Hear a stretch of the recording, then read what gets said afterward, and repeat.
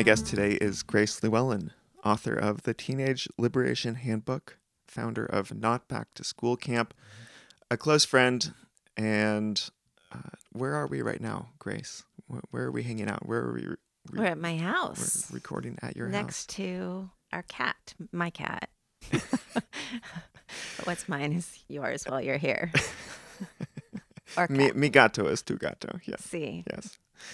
And we're here to talk about the Teenage Liberation Handbook. And this book has already received a lot of mentions on this podcast, but this is a special episode because what we are holding right here in our hands is the third and final edition. There will be no more editions. There will be no more editions.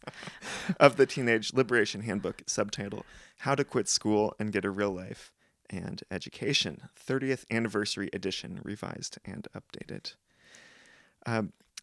Because we will forget to talk about this once we get into it. Where can people find this book if they want to purchase a copy? Well, anywhere books are sold. So Amazon or any bookstore can easily order it all around the world. Great. Easy to get. And libraries too?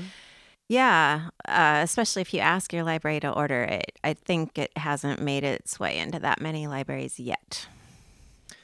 We will change that. Thank you. Yeah. So let's start at the beginning. The very first Teenage Liberation Handbook was published in 1993. 1991. Oh my gosh. That's how this is a 30th anniversary edition, because it came out last year in 2021. I told you I was going to have trouble with the numbers, but you also are having trouble with the numbers. All right, we're equal footing here. 1991 was the first edition of the Teenage Liberation Handbook. Just for those who are not familiar with the book at all, can you encapsulate the spirit of what was in the book then, and it still largely is in the book now? What was the Teenage Liberation Handbook in 1991? It was the first guide for youth, as opposed to for parents, on how to get out of school and design your own education and live your own way. And what was happening in your life? What brought you? You explain this in the book beautifully, but for listeners, what brought you to write the book? Well, I was a teacher. I was teaching middle school language arts, and I had gone into teaching because I didn't really like school, but I loved learning, loved reading, loved writing, and I figured that the reasons I didn't like school were pretty surface level and that I could create something different in my classrooms. I pretty quickly discovered that it was more systemic, and I pretty quickly started thinking that school wasn't the greatest option, and discovered unschooling, homeschooling, and felt that teenagers needed their own book and that I couldn't keep teaching school anyway. So I quit school and wrote that book. And who read the book, and who responded to it? You received a lot of correspondence by mail in that time. I did. Well, the intended audience read it, which pleased me greatly. So a lot of teenagers who had been in school up until that point got a hold of it, read it. Some of them quit school. I was really surprised with the other categories of people who discovered it and loved it. I was really surprised that homeschooling families pretty quickly started using it in their own families and sharing it with their friends. And I was really surprised that I got a lot of mail from teachers and school counselors, and a fair amount from like education professors, and ton of parents. And then I was at the time in my mid-20s, and I just heard from a lot of women my own age who had nothing to do with the school system. They were just on their own journey, and in some way, I guess, they resonated with my perspective or my journey. So that was probably most of it. And you got some really flattering praise for this book. And this was your first book. This was a self-published book, And you've told me some stories previously about, for example, getting it reviewed by Booklist, which is that's big among librarians. It's a library trade journal. I think it still exists. Yeah, so it's if you get mentioned in Booklist, then a whole bunch of libraries order your book, and I was really lucky that happened for me. Yeah. Yeah. What were your other big breaks with the book? Well, Growing Without Schooling magazine and the people who worked there were very supportive, and they really helped. That I think it was because of them that the homeschooling world knew about the book. That's John Holt and Pat Faringa's. Yes, John Holt had already passed at that point, but Pat Faringa and Susanna Sheffer was the editor, and she was she turned out to be my age, and we had a lot in common, and she was just a really great supporter, and Pat was as well, and yeah. And John Taylor Gatto blurbed your book. He did, yes. Such a sweet man. And you also told me a story about trying, sort of a story of you as someone who had to hustle to get some marketing for this book. You once, maybe perhaps more than once, acted as your own marketing, impersonated your own marketing agent in trying to sell the book to... Yeah, well, now self-publishing is really common, right? And I don't think there's any stigma.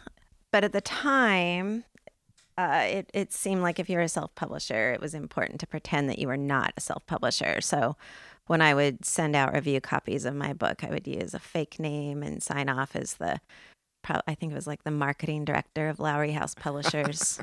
Yeah. A big thing that came out of the TLH 1.0, as we call it, was Not Back to School Camp also. How did your summer camp emerge from the energy of the first edition of the book? Right. Well, after the book came out, I was invited to speak at a bunch of homeschooling conferences.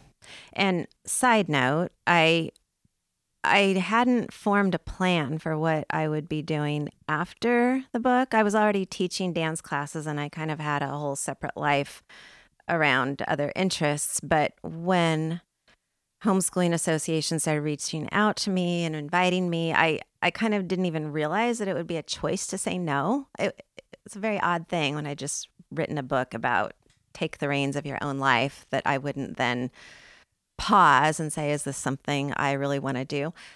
So for better and for worse, I said yes to a lot of these. And I say for worse because I really was not ever very good at giving talks to big audiences. Not a good skill set for me. But there were always some great things that happened. And one thing that happened was they would put me in a room after my talk. They'd put me in a room with all the teenagers and tell me to do something with them. And so out of that, I would just get little snippets of these teenagers' lives all over the country.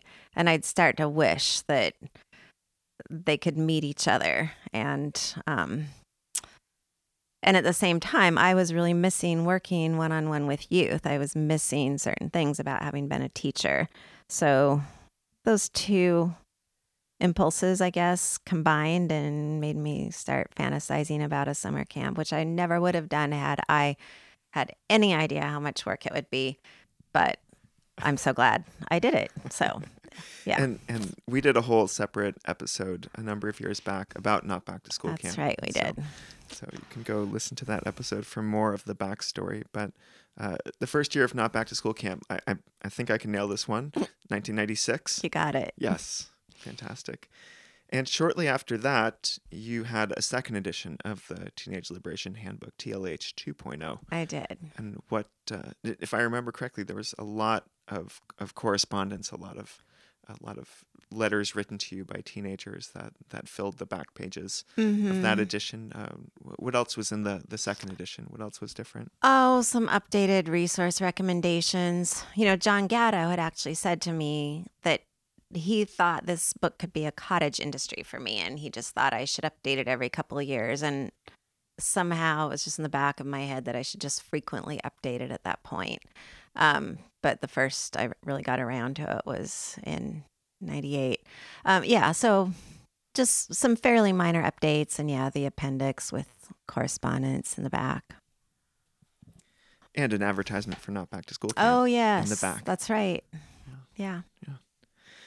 And it was just a few years after this that I discovered the Teenage Liberation Handbook, 2002, I believe, when I was in college, and fell in love with the Sudbury Valley School books, and quickly, perhaps thanks to the early Amazon.com algorithm, found the Teenage Liberation Handbook. And I just wanted to read the section of chapter 1. The title of the chapter is Sweet Land of Liberty, which got me hooked on this book. Here it goes. How strange and self-defeating that a supposedly free country should train its young for life in totalitarianism. And I'm going to skip a few little example dialogues here. What do you think of when you hear the word freedom? The end of slavery? The end of the Berlin Wall? A prisoner tunneling his way out of solitary confinement in Chile with a spoon? An old woman escaping her broken body in death? Gorillas dancing in the jungle instead of sulking behind bars? When I hear the word freedom, I remember the sweetest sunlight pouring over my teenage cheeks on the first sleeping-in mornings of summer vacation. Do you go to school? Yes? Then, this is the line that sold it for me. You are not free. The most overwhelming reality of school is control. School controls the way you spend your time. What is life made of, if not time? How you behave, what you read, and to a large extent, what you think. In school, you can't control your life. Outside of school, you can, at least to the extent that your parents trust you to. Quote, comparing me to those who are conventionally schooled, writes 12-year-old unschooler Colin Roche, is like comparing the freedoms of a wild stallion to those of cattle in a feedlot. This is from the modern third edition of the Teenage Liberation Handbook. I mean, this is powerful language. What were your responses? And so before we zip ahead to the story of the third edition, there's a number of years in between the second edition and the third edition, from 20 years, plus. What was your response? What response to the book did you receive during this time, and how did the book age? How did the book evolve for you? Like, did you continue to feel proud of it? Did the language that you used, which was the language of 26-year-old, highly motivated to write something that makes an impact, Grace, did that continue to sit well with you? Well, it sat okay with me, I think, because I knew that I had written it in my 20s, and I assumed that my readers, for the most part, would receive it as something that was written by a young person. I never felt ashamed of it, or maybe there were a couple little parts. I actually, for the second edition, I removed maybe 5 or 6 swear words. So, and it wasn't that I was ashamed of them. It was just that I really wanted the book to feel more accessible to a wider range of people. There were a few Christian homeschooling kind of leaders who were supportive of my work, and who basically said, look, without those words, more people would benefit from your book. And I trusted them and took it out. Anyway, sorry, I do ramble. The way that I wrote the book probably felt less and less representative of who I was as I continued to make my way through life. But, I still pretty much felt fine about having said it the way I said it the first time, if that makes sense. Yeah. And when did you start thinking about a third edition? Well, I think I always, even just as soon as I published that second edition, I knew there would be another one. I still think I had the general idea that from time to time I would update it. And it wasn't long after the second edition came out that the internet really completed its total domination of human culture. So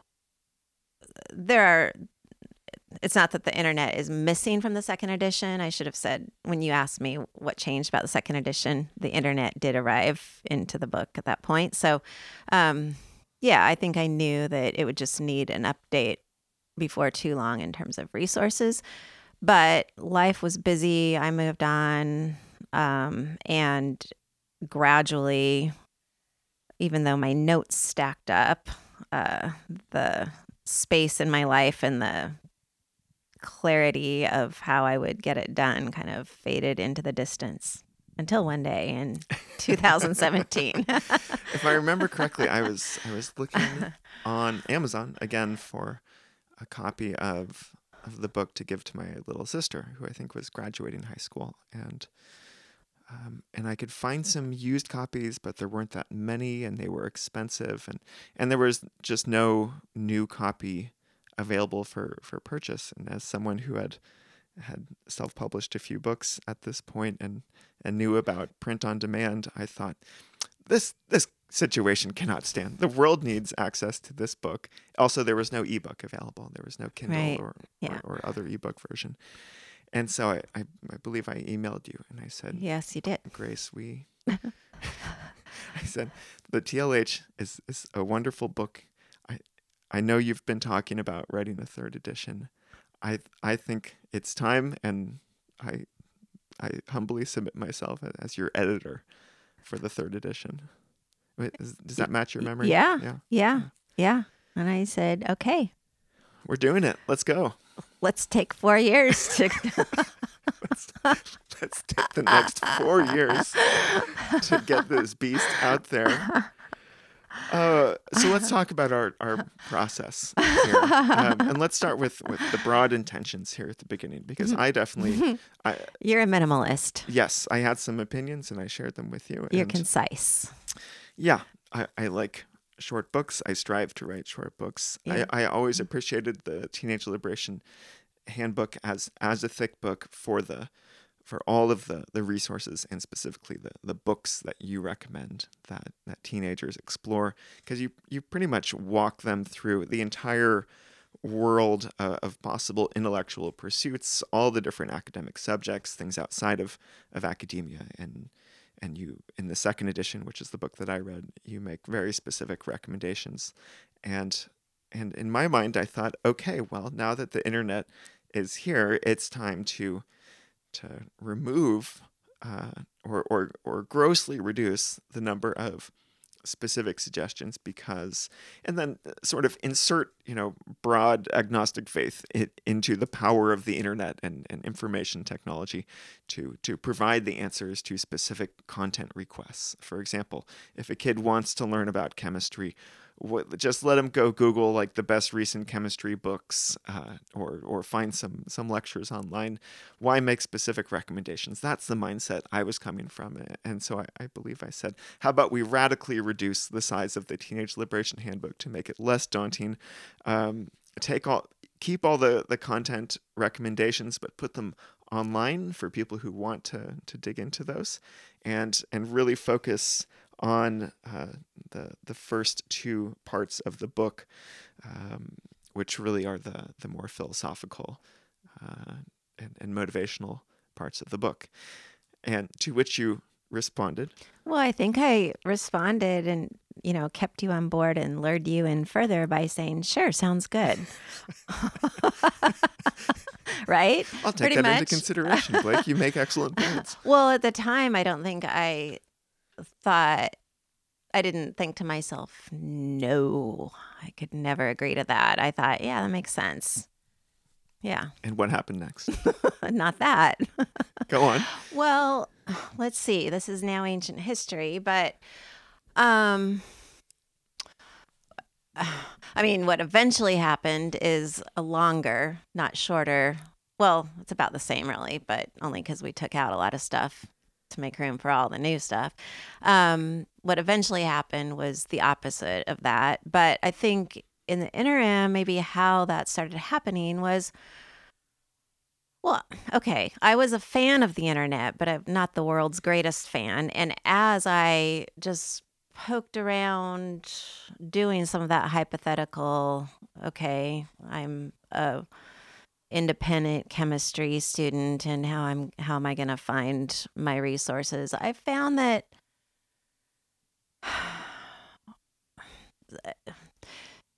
sometimes the breadth of the internet is not matched by the easily accessible depth of the internet. And even though, sure, anybody can Google anything, and I do all the time, and I am a fan of that, it's still also really valuable to have thoughtfully, carefully, well curated, or I should say, well researched curations.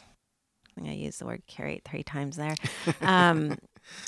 Um, recommended resources that are really that have a lot of energy behind them. And well, whatever. It's my temperament to do things in an extensive manner. And what happened is I expanded the resource sections instead of shrinking them down. And that would have been a perfectly good way to do the book. And sometimes I think both of us could have done many other things with those 4 years. I mean, I have a specific memory. I'm not sure why it's this one, but I was in a little cafe in Germany working through about 700 track changes on one of the sections that you'd sent back to me. I think in the second revision of perhaps 4 total, 4 or 5 even. 4 or 5 total revisions of a manuscript of how many total words? Like 100,000? Oh God, I don't know, something like that. Yeah. It's a lot. It's a really long book. Yeah. We went through. That probably scares away all potential readers. Well, it's chunked down into little sections with big subheads, so it's easy to browse through. That's right. Don't be scared. A long book, an extremely well organized book, and also, for those who are intimidated by long books, you can start right at the beginning, and the first couple sections, in my opinion, are the most heavy hitting sections. And as you keep going, you get to linger more in these pools of specific content recommendations. But as you wrote very clearly, as you guide the reader in the book, you said you don't have to read this thing from A to Z. In fact, you probably shouldn't. Yeah. Jump around. Yeah. I want to hear your memory, though. I'm sorry I hijacked. There you are in Germany in a cafe. I mean that was pretty much it. It was just like, wow, this is a bigger project than I envisioned, and so at some point the reality settled in that this was not going to be the streamlined book that I thought, but the content recommendations were going to be here to stay, and they were going to be thoroughly updated, and it's not just books anymore. You essentially went into each of the content sections and you did your own deep dive and found podcasts, you found YouTube channels, just static or interactive websites. I mean, you went everywhere. Like you had an entire learning journey yourself doing this 3rd edition, it seems. I did. And it's still pretty book-centric because both because I'm a pretty book-centric person and also because I do think that a lot of those more internet or digital resources are easier to turn up via the internet, and they're gonna change and renew more often. So they don't take up as much space in the recommendations as books do. But yeah, I did. I deep dived. Deep dove. Some of the subchapters of part 3, the tailor-made educational extravaganza, include unschooling science and technology, unschooling math, unschooling the social sciences, unschooling English, unschooling foreign languages, unschooling the arts, sports teams and athletics, other school stuff turned unschool stuff, the call of the wild, which is about going out into wilderness and nature, world schooling, and college, and fast food, and apprenticeships, and volunteering, and jobs, and starting your own business, and working on farms, and social and political activism. Is there any potential area of life or interest that you did not touch, or you feel you may have neglected in the Oh, end here? well, not everything is in there. I remember I almost started a world religions section. Well, I did start a world religions section to go in the social sciences chapter, and then I took it out. And same with philosophy. There are definitely, subdisciplines or even disciplines that are neglected. But I, I think in 1991, I set out to kind of map from a fairly standard school curriculum to how you could translate that to unschooling. And so I tried to kind of keep it generally to that realm. But there's more to, I could have, there could be a volume 2. There will not be, but there could have been. Yeah. And for the record, I'm totally convinced that the well-curated list of high-quality recommendations, despite my misgivings about how any list produced by anyone nowadays will fall into a certain state of disrepair, perhaps in just a few years. But still, a lot of what's in here in terms of those content recommendations are still timeless books. Yeah. Well, and it turns out that a lot of the books I recommended in the first edition have been updated and still make their way onto classics in the field lists and stuff. So that was a little bit vindicating. And I use I use these lists. I do. If nobody else gets anything out of this new edition, I will be getting something out of it because it's like very carefully written notes to myself. Yeah. So. And your book, your house is filled with books. It is. It is. The Lane County Library is your frenemy. And vice versa. And your walls are lined with books. Mm-hmm. How do you feel when confronted with, I don't know, maybe parents who say, I love your book, I love reading it, but my child's not really a reader. I have a non-reader. They're more interested in consuming other forms of content. Sure. I mean, not everybody is going to use the resource lists in the manner in which they were intended by me. But a lot of families use my book. I mean, everybody uses it differently. So in a lot of families, it's really just the parents who read it and talk about the ideas amongst their with their kids. Sometimes the parents are the ones who really dive into the resources and pull out, a chapter here or there that they think their kids will like. But there are youth out there who love books, and I hope to, increase their ranks, or at least, I don't know. Yeah, stoke the fire. Stoke the fire. Yeah.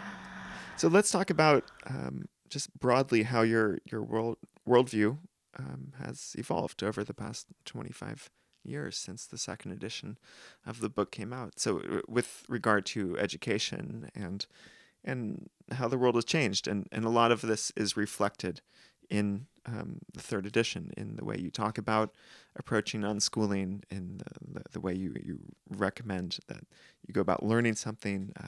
But a lot of it has to do with more like, family or personal or societal challenges also. It's not the same world that it was in the late 90s. So I pulled out a few specific themes that seem to come up over and over again in the book. The first one is you're very careful not to demonize school in a way that I think many people could have interpreted the book, especially in its first edition. Mm-hmm. Essentially, school is not all that bad. Does this mean you've... Well, I don't know that I say school is not all that bad. It felt really important to me to not demonize the people who work in schools. I never intended in the beginning to do that either. I mean, I had been a teacher, and many of my friends were still teachers at that point, and it was never my intention to demonize them, but I felt like a renewed sense of responsibility to make sure I was absolutely clear on that point. Sorry, go Yeah, ahead. maybe to be more clear, I think you gave more credence to the idea that school might be the right option Yes. for you, mythical teenager, at Yes. some points in your life. Yes. Yes. Yes. Yeah. Well, there was one thing that one idea that I think I was more attached to in my 20s than I am now. And I got it largely from reading John Holt and perhaps Ivan Illich. And it had to do with the idea that even if you enjoyed school, even if you did well in school, that your participation was maybe morally not okay because you were contributing to a system that then was like your A's and your doing well in school was costing somebody else and was part of an overall system that was tracking students into successes or failures. So even if you were one of the successes, maybe it just ethically perhaps was not right for you to be there.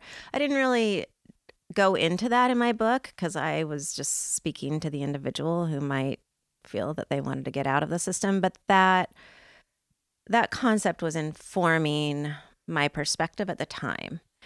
And I I think I could still say about a lot of institutions, societal institutions, that the institution itself maybe arose from um, a pretty problematic place and it's not ethically pure, but I still think to some degree we just work with what we have. And so I don't have that same um, school is just wrong and it should be abolished kind of idea floating around the back of my mind that I did then. So, yeah. Yeah. And on the other side of the coin, you make it more clear in this edition that unschooling is not a panacea. It Right. won't solve all of your problems. Right. And I think with special attention to like mental health Right. challenges. Right. Right. And that in my 20s, when I started writing my book, I didn't even know any unschoolers. I'd read tons and tons of their words, and by the time I was done with the book, I'd certainly met some and spent, some extended time with a few. But it was easy for me to still be somewhat idealistic and put this whole category of people on a bit of a pedestal. And I definitely don't do that anymore.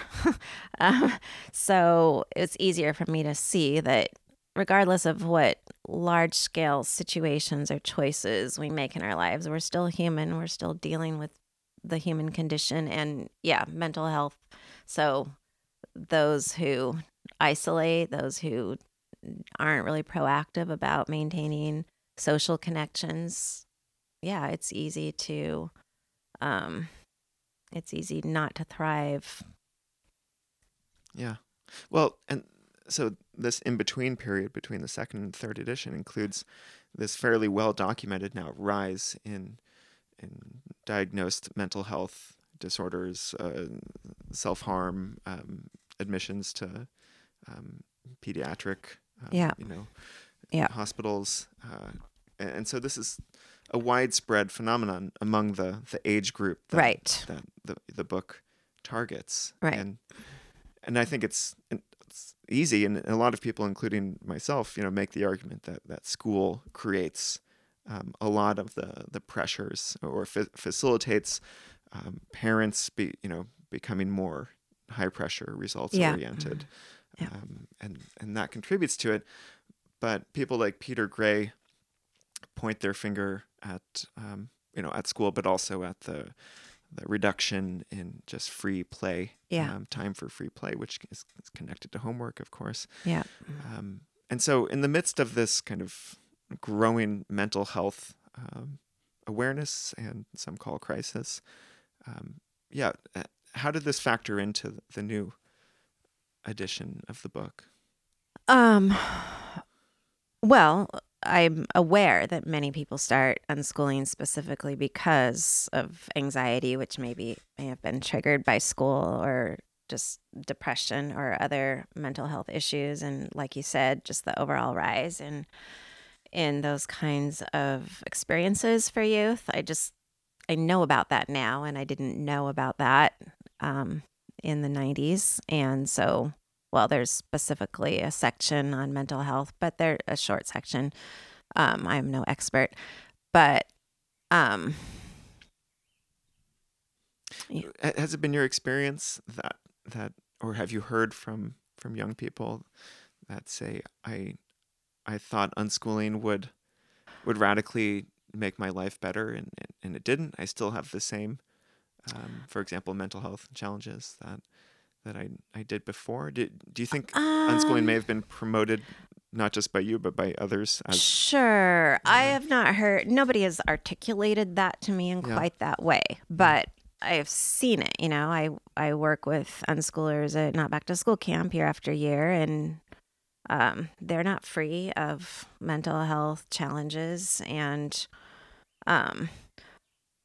I think it makes sense to consider leaving school if it seems that school is triggering mental health issues. But at the same time, there are aspects of unschooling that if you're not attentive about them, it can also exacerbate the isolation in particular, which I would never want to imply or be interpreted to say that unschoolers have no social lives. But when you're out of school, you have to decide what you're going to do with your life and your time. And if you don't decide to maintain connections, and I mean connections in person, not just on the screen or on social media, then you can suffer. So I wanted to at least acknowledge that in this edition. And this blends right into the discussion about social media and the fact that we are technically more connected to each other through different mediums of connection than ever before. Whereas,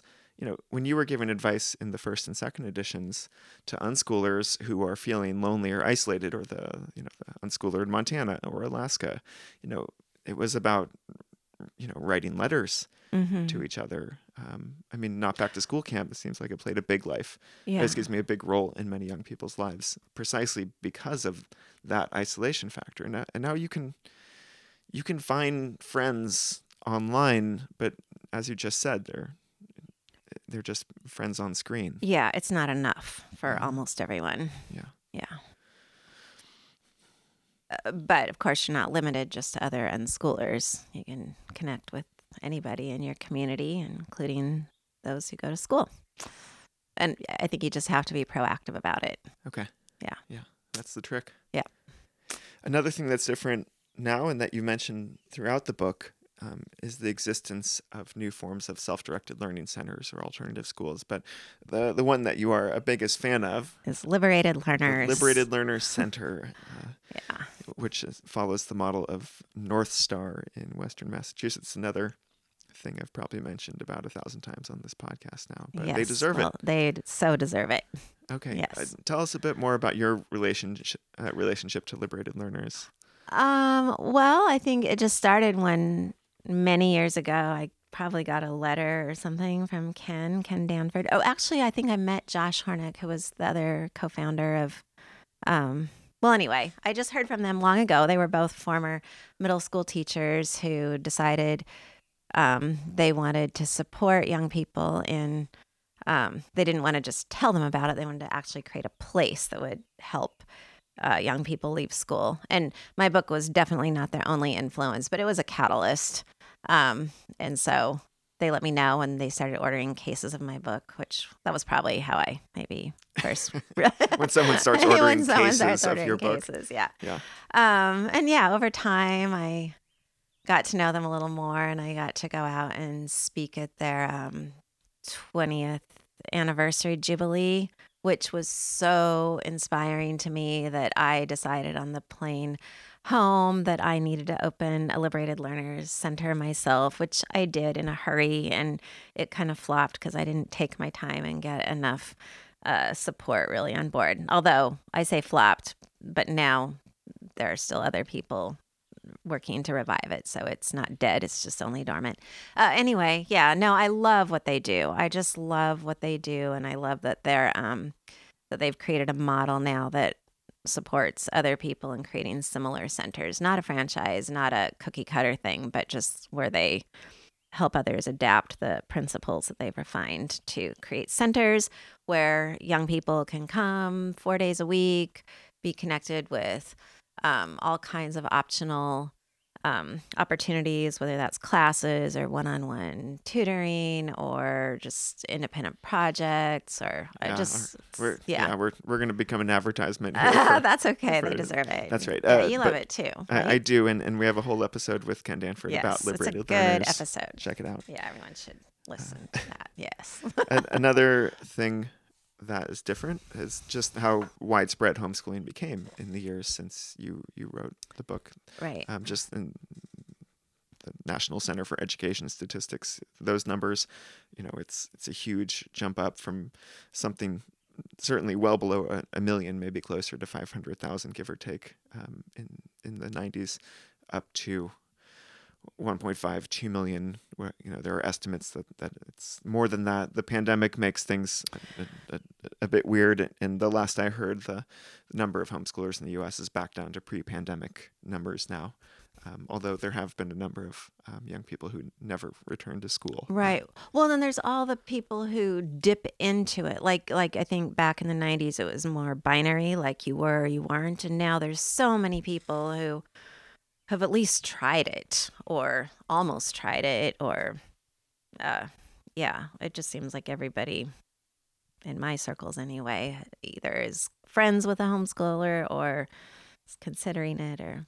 So was that reflected in the third edition? Did you feel like you didn't have to explain homeschooling basics because of just this jump up in numbers and awareness? Well, if I had been writing it from scratch, maybe I would have felt that. But most of the sections that really explain the principles and such, I left fairly intact. And really, your book's about unschooling. Exactly, Yeah. exactly. And that's still Yeah.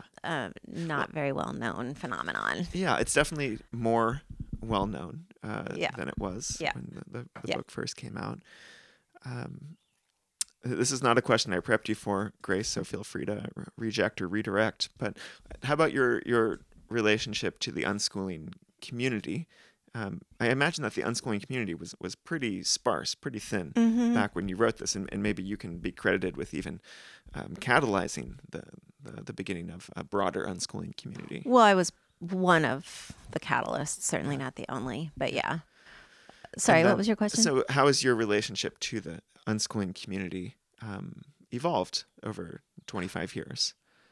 Or do you even feel like you have a relationship to the unschooling community? I feel at this point my relationship is basically through camp, through Not Back to School camp. So, it's not something I choose to really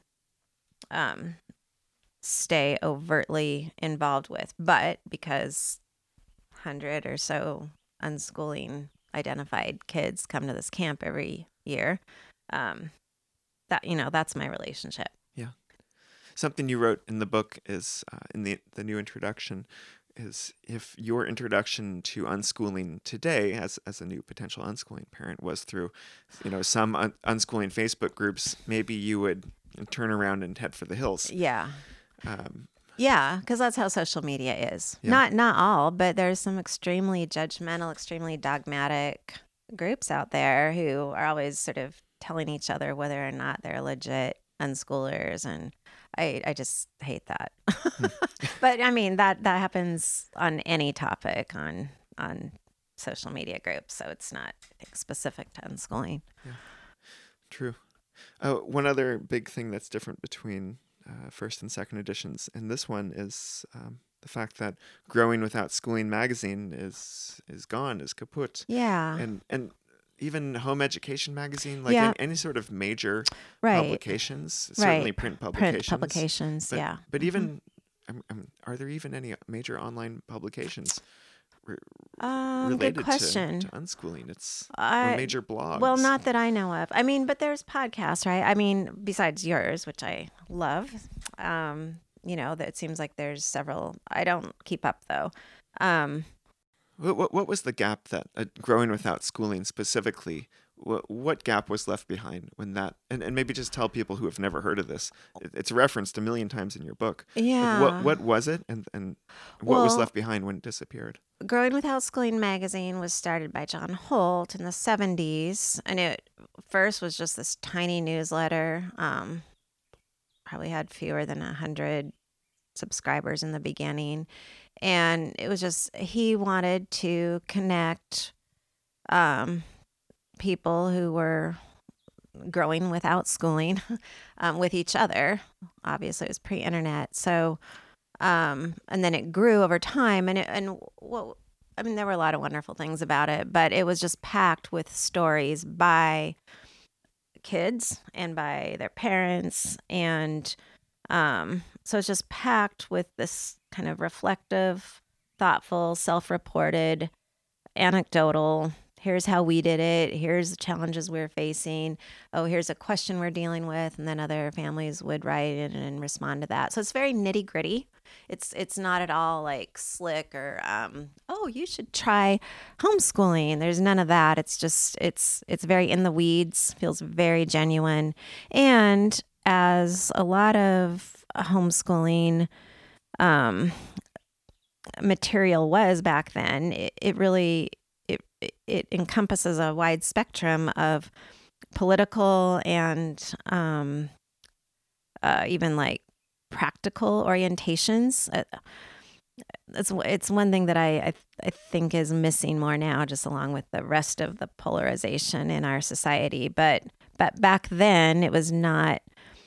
I mean, back then the Christians and the crazy left-wing hippies talk to each other. I mean, sometimes those would be one and the same, but sorry, I'm doing one of my rambles. You're going to have to pull me back to that. This is good stuff. I mean, Growing Without Schooling. It was a fairly apolitical. Yes, yeah. I mean, John Holt himself would have been, I mean, he was pretty left-wing, but he also just really supported families and individuals in whatever they chose outside of schooling, and really wanted to support them in communicating with each other. And yeah. So by the time Growing Without Schooling folded, which was in the aughts, I think, past 2000, but not a long ways past. By then, of course, people were able to find each other more on the internet. Print publications in general were being less well supported. Yeah, so I don't think I'm really answering your question all that well, but I will say that it lives on because all the back issues are easily available online, which is really great. So people can still read it, and I think it's still relevant, again, because the stories in it are so personal and detailed, and there's just still a lot of really good info to be mined there. Is my opinion. But there's nothing quite like it that exists now. No. Yeah. Like people perhaps are sharing these nitty-gritty stories. It's like, oh, here's how my kid followed her curiosity for woodworking. But perhaps it's even more analog now. They're sharing it like face to face. Maybe in Facebook groups. I don't spend a lot of time in. Yeah. Well, another thing I should say about Growing Without Schooling too is that it was really well edited. So Susanna Sheffer took over after John Holt died, and her editing is not all that visible. It's not like she draws attention to herself, but she curated and she reached out and invited stories, and she knew so many of the subscribers, and she personally worked with a lot of teenagers individually, and so she kind of more and more knew what to ask for so that people would write in with their really inspiring and informative stories. So, you're not going to have that on a social media group. Yeah. Too bad. Yeah. So I wrote down some notes about what's the same in the new edition and what's different in the new edition. And from my perspective, as your editor, longtime fan and reader, part 1 and part 2 of the book. Part 1 is titled The Decision, and part 2 is titled The First Steps. That felt largely unchanged with our current edition versus the first and the second. And why do you think that that's largely unchanged over the course of 25 to 30 years? Well, it's partly of course it's changed a bit, but it's largely unchanged because I wouldn't know how now to rewrite it and for it still to be a coherent part of that book. So that's maybe not the pretty answer, but it's really weird to co-write with the part of you that is half your age. Once I think I told somebody this project is like trying to mate with my 26-year-old self. So that's part of it, but it's also that it just has its own, it holds together. I just don't think I had too much to add. Plus that stuff is the timeless stuff. It's the principles and it's the big picture, and the big picture in most things doesn't change as rapidly as. And it certainly reflects the fact that the experience of being a middle or high school student in the 90s is not that different from the experience of being a middle or high school student in the 2020s. Yes, weirdly. I keep thinking I must be so out of it and things must have really changed, and then I get some window into it, and actually it's shockingly the same because the structure is still the same. It's still teachers telling kids what to do, but also the state and the administration telling the teachers what to tell the kids to do. It's not like anybody's a free agent there. And in the in-between years, there was No Child Left Behind. There was new emphasis on Common Core. There's more standardized testing. Yeah. But that really doesn't change much. Doesn't change the facts on the ground for unhappy, disconnected, bored, frustrated, too active, too physically active teenagers. Yeah. Yeah. Yeah. The core problem remains. The core problem remains. That's, You're a huge fan of libraries, and in the earlier editions of the book, you talk about teenagers, going to libraries, having relationships with librarians, browsing, kind of making use of all these resources, and libraries are still here. Librarians are still here. Yes. But I think you personally, Grace, might be more intimately involved with a library than anyone else in the world. It strikes me as that libraries are not places that, like back in the 90s, they were not places that many teenagers hung out, and now there are even fewer. Am I being cynical? What's your take on this? Oh, I don't think you're being cynical, but that doesn't mean they're not an incredible resource still. Not sure what to say about this, just because something isn't you're fighting popular for them. enough. You're advocating for them. You're like, don't forget the library. Yeah. And, libraries now, they often have these really special young adult sections, and lots of energy goes into those. And I'm sure those are wonderful. But also, when I was like in grade school, so I was probably around 10 or 11, me and my brother Ned got interested in secret codes and ciphers after reading some little simple children's book, and then we wanted to explore further. And so that was the first time I ever went into the upstairs adult part of the library, because we quickly exhausted the children's section on codes and ciphers. And I remember that sense of like, oh my God, this vast world. And, we had these really fat tomes that even now I probably wouldn't understand on, World War II style cryptography. Anyway, what is my point? My point is just, you don't need to limit yourself to the young adult section, and you should go to the library.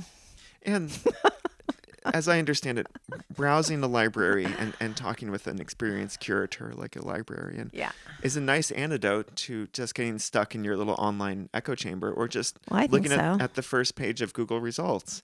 I think so. Even just going to the shelf, like maybe there's one book you want and you go to the shelf to see that book, and then you look at all the other books near it on the rest of the shelf, and maybe you look to the left and to the right as well, because that's where the slightly different but still related categories are. Yeah, it's a different way. It's a different kind of search engine, I guess. It is. It's a form of discovery, and your intellectual life will certainly be poorer if you never discover this. That's right. This method. It will be. When I discovered your book, I was I had just fallen in love with the library stacks at UC Berkeley, Uh, and I would just I oh, would go down there to focus and do my homework, and then I would spend another hour just wandering yeah. and exploring and doing exactly what you said, which is like Mm. maybe starting with one or two books that I wanted to go find because someone had recommended them to me, and then just going left and going right, going up one row and down another row, and the things that I stumbled Mm. onto were, some of them still resonate with Do you me remember today. any of the things Oh you yeah, stumbled on? yeah. I was truly just idly browsing in the Moffat Library in the environmental Mm. science and history section, and that's when I stumbled onto Cadillac Desert. Oh, wow. Which Yeah, then like had a huge influence huge. on you. Yeah, as someone who grew up in California and just had this love and curiosity for everything that happens in the mountainous West, understanding the water systems and how fragile the water situation is in the Mm-hmm. West, and the fascinating history and politics. This guy was just such a good writer, making a history and recent history come alive. Yeah, this was a book that I had no time to read as part of my formal curriculum, and Right. I made time for it Mm. anyways. Mm. So I'm just saying, Cool. you spoke to me with that, with your Mm. undying love and Mm. advocacy for libraries. Um, a few things that are brand new in the third edition. You describe some sort of like modern methods for learning. There's one brand new chapter called Eyes, Ears, Essays, Email, Strategies to Learn Anything. And then there's another section soon after that in which you essentially guide the reader in making sense of all the content recommendations and making sense of all the different like modalities for learning, and there are a lot of them, and it does seem overwhelming, and it seems like a Mm-hmm. real problem that you decided to address in the book was like, what do you do with an overwhelming crush of possible information? How do you choose what's quality and what's not, Mm-hmm. beyond just here are Grace's personal recommendations? Right. Beyond what are Grace's personal recommendations, or the other side of the spectrum, beyond this Google search bar on my phone. Yeah. Sorry, what was your question? So, I didn't ask a question, but Okay. my question is, what kind of recommendations did you make for Yeah. teenagers about how to separate the wheat from the chaff? Right. Well, those two chapters, which were largely, to some degree, they were reorganized material from previous editions, but then updated. Um, I realized that there was a broad distinction I wanted to make between um, actions that any of us can take to learn.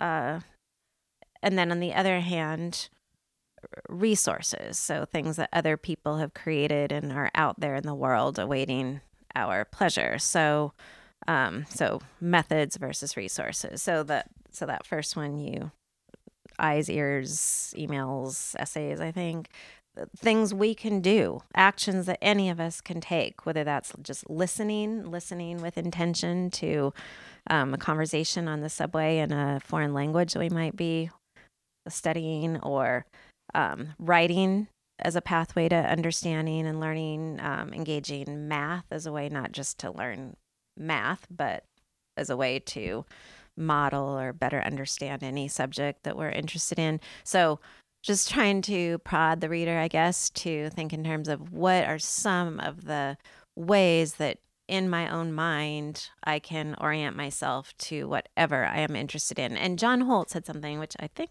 I quoted at the beginning of that chapter. Oh, here. Whoa. Look. Well done, Okay, reader, well done. listeners, I just magically opened to chapter 17. That was kind of amazing.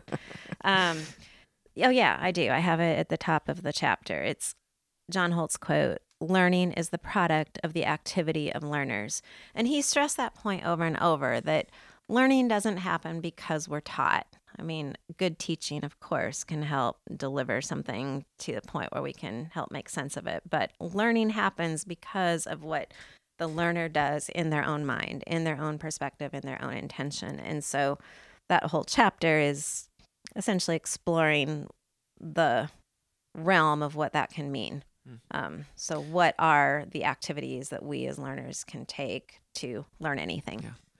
And like you said, a lot of that material was already in the book, Mm-hmm. but I realized that I was being a bit, maybe not unfair, but I wasn't telling the whole story when I described the later chapters as content recommendation chapters, because there's a lot of methods and Mm-hmm. activities that were recommended in there. And this is something I really enjoyed about the third edition, which is that these methods and actions and strategies were, I think, pulled out and made more explicit and more clear. Like, go and do things, go Mm-hmm. and engage. It's not just here's a list of podcasts and books and websites. And Mm-hmm. there's a lot of that too. But you say go do stuff. Mm-hmm. And as someone who loves to pontificate on how to be an effective self-directed learner, I've taken away so much from what you've written in the book in the past and now.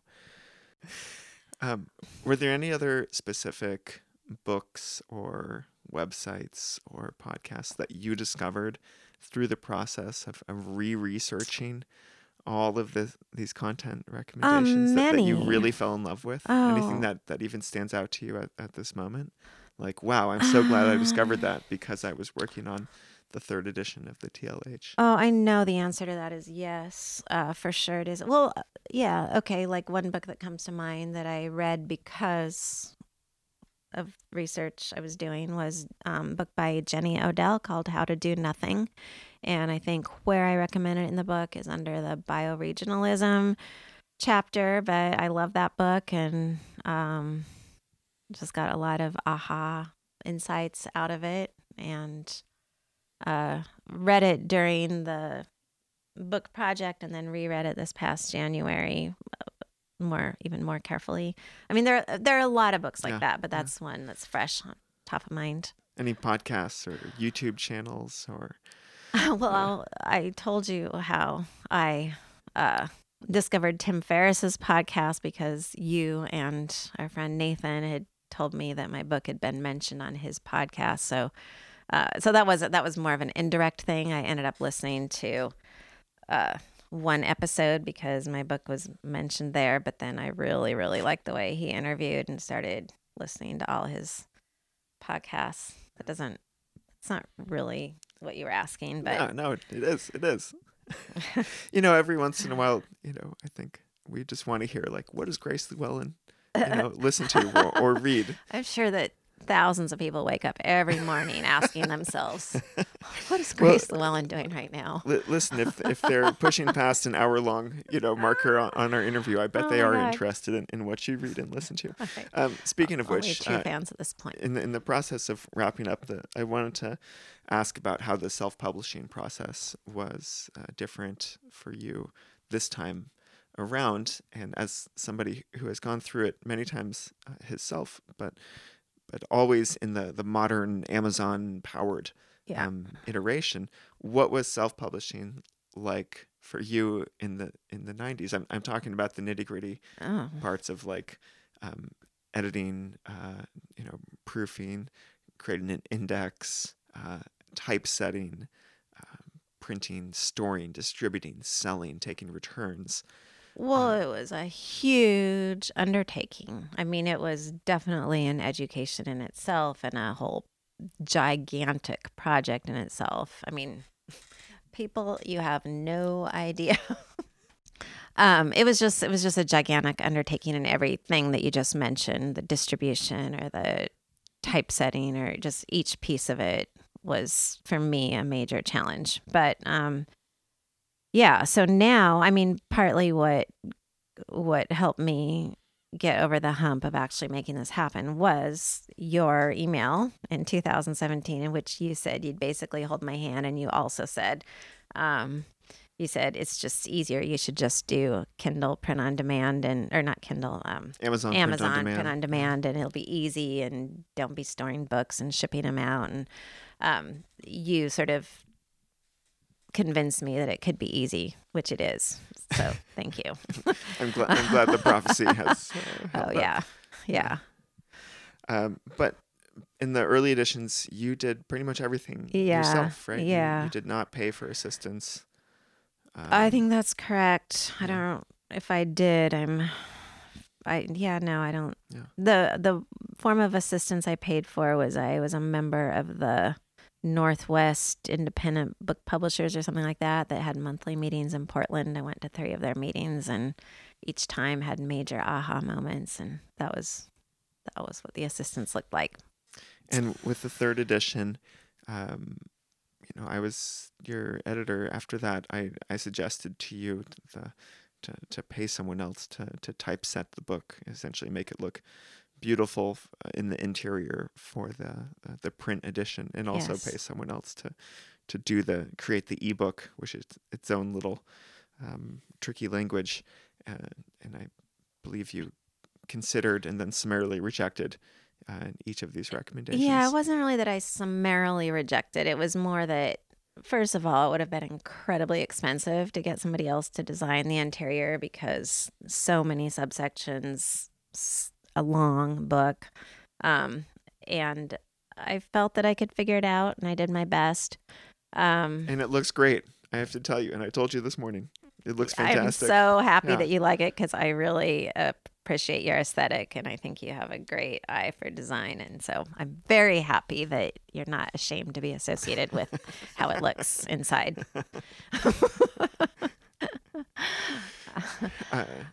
Yeah, it just ended up working out. Well, yeah, for me to do it. And then as far as the ebook went, I was using InDesign, and it converted pretty easily to an ebook, and you helped troubleshoot the lingering ebook issues, so I didn't have to outsource that. You did your own index for the print book, and Yes. indexes are not even things for ebooks anymore. Yeah, there are indexing programs, but they lead to really sucky indexes. So I did it, and it was a beast, and I'm glad that I'm not a professional indexer.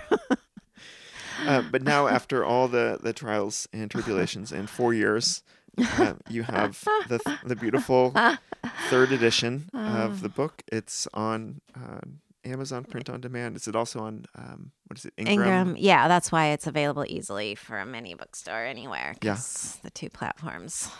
Which means as long as these giant corporations continue printing books whenever someone orders them, then this book will never be out of print ever Right. again. Yeah. It is here for all of posterity, and your mission is complete.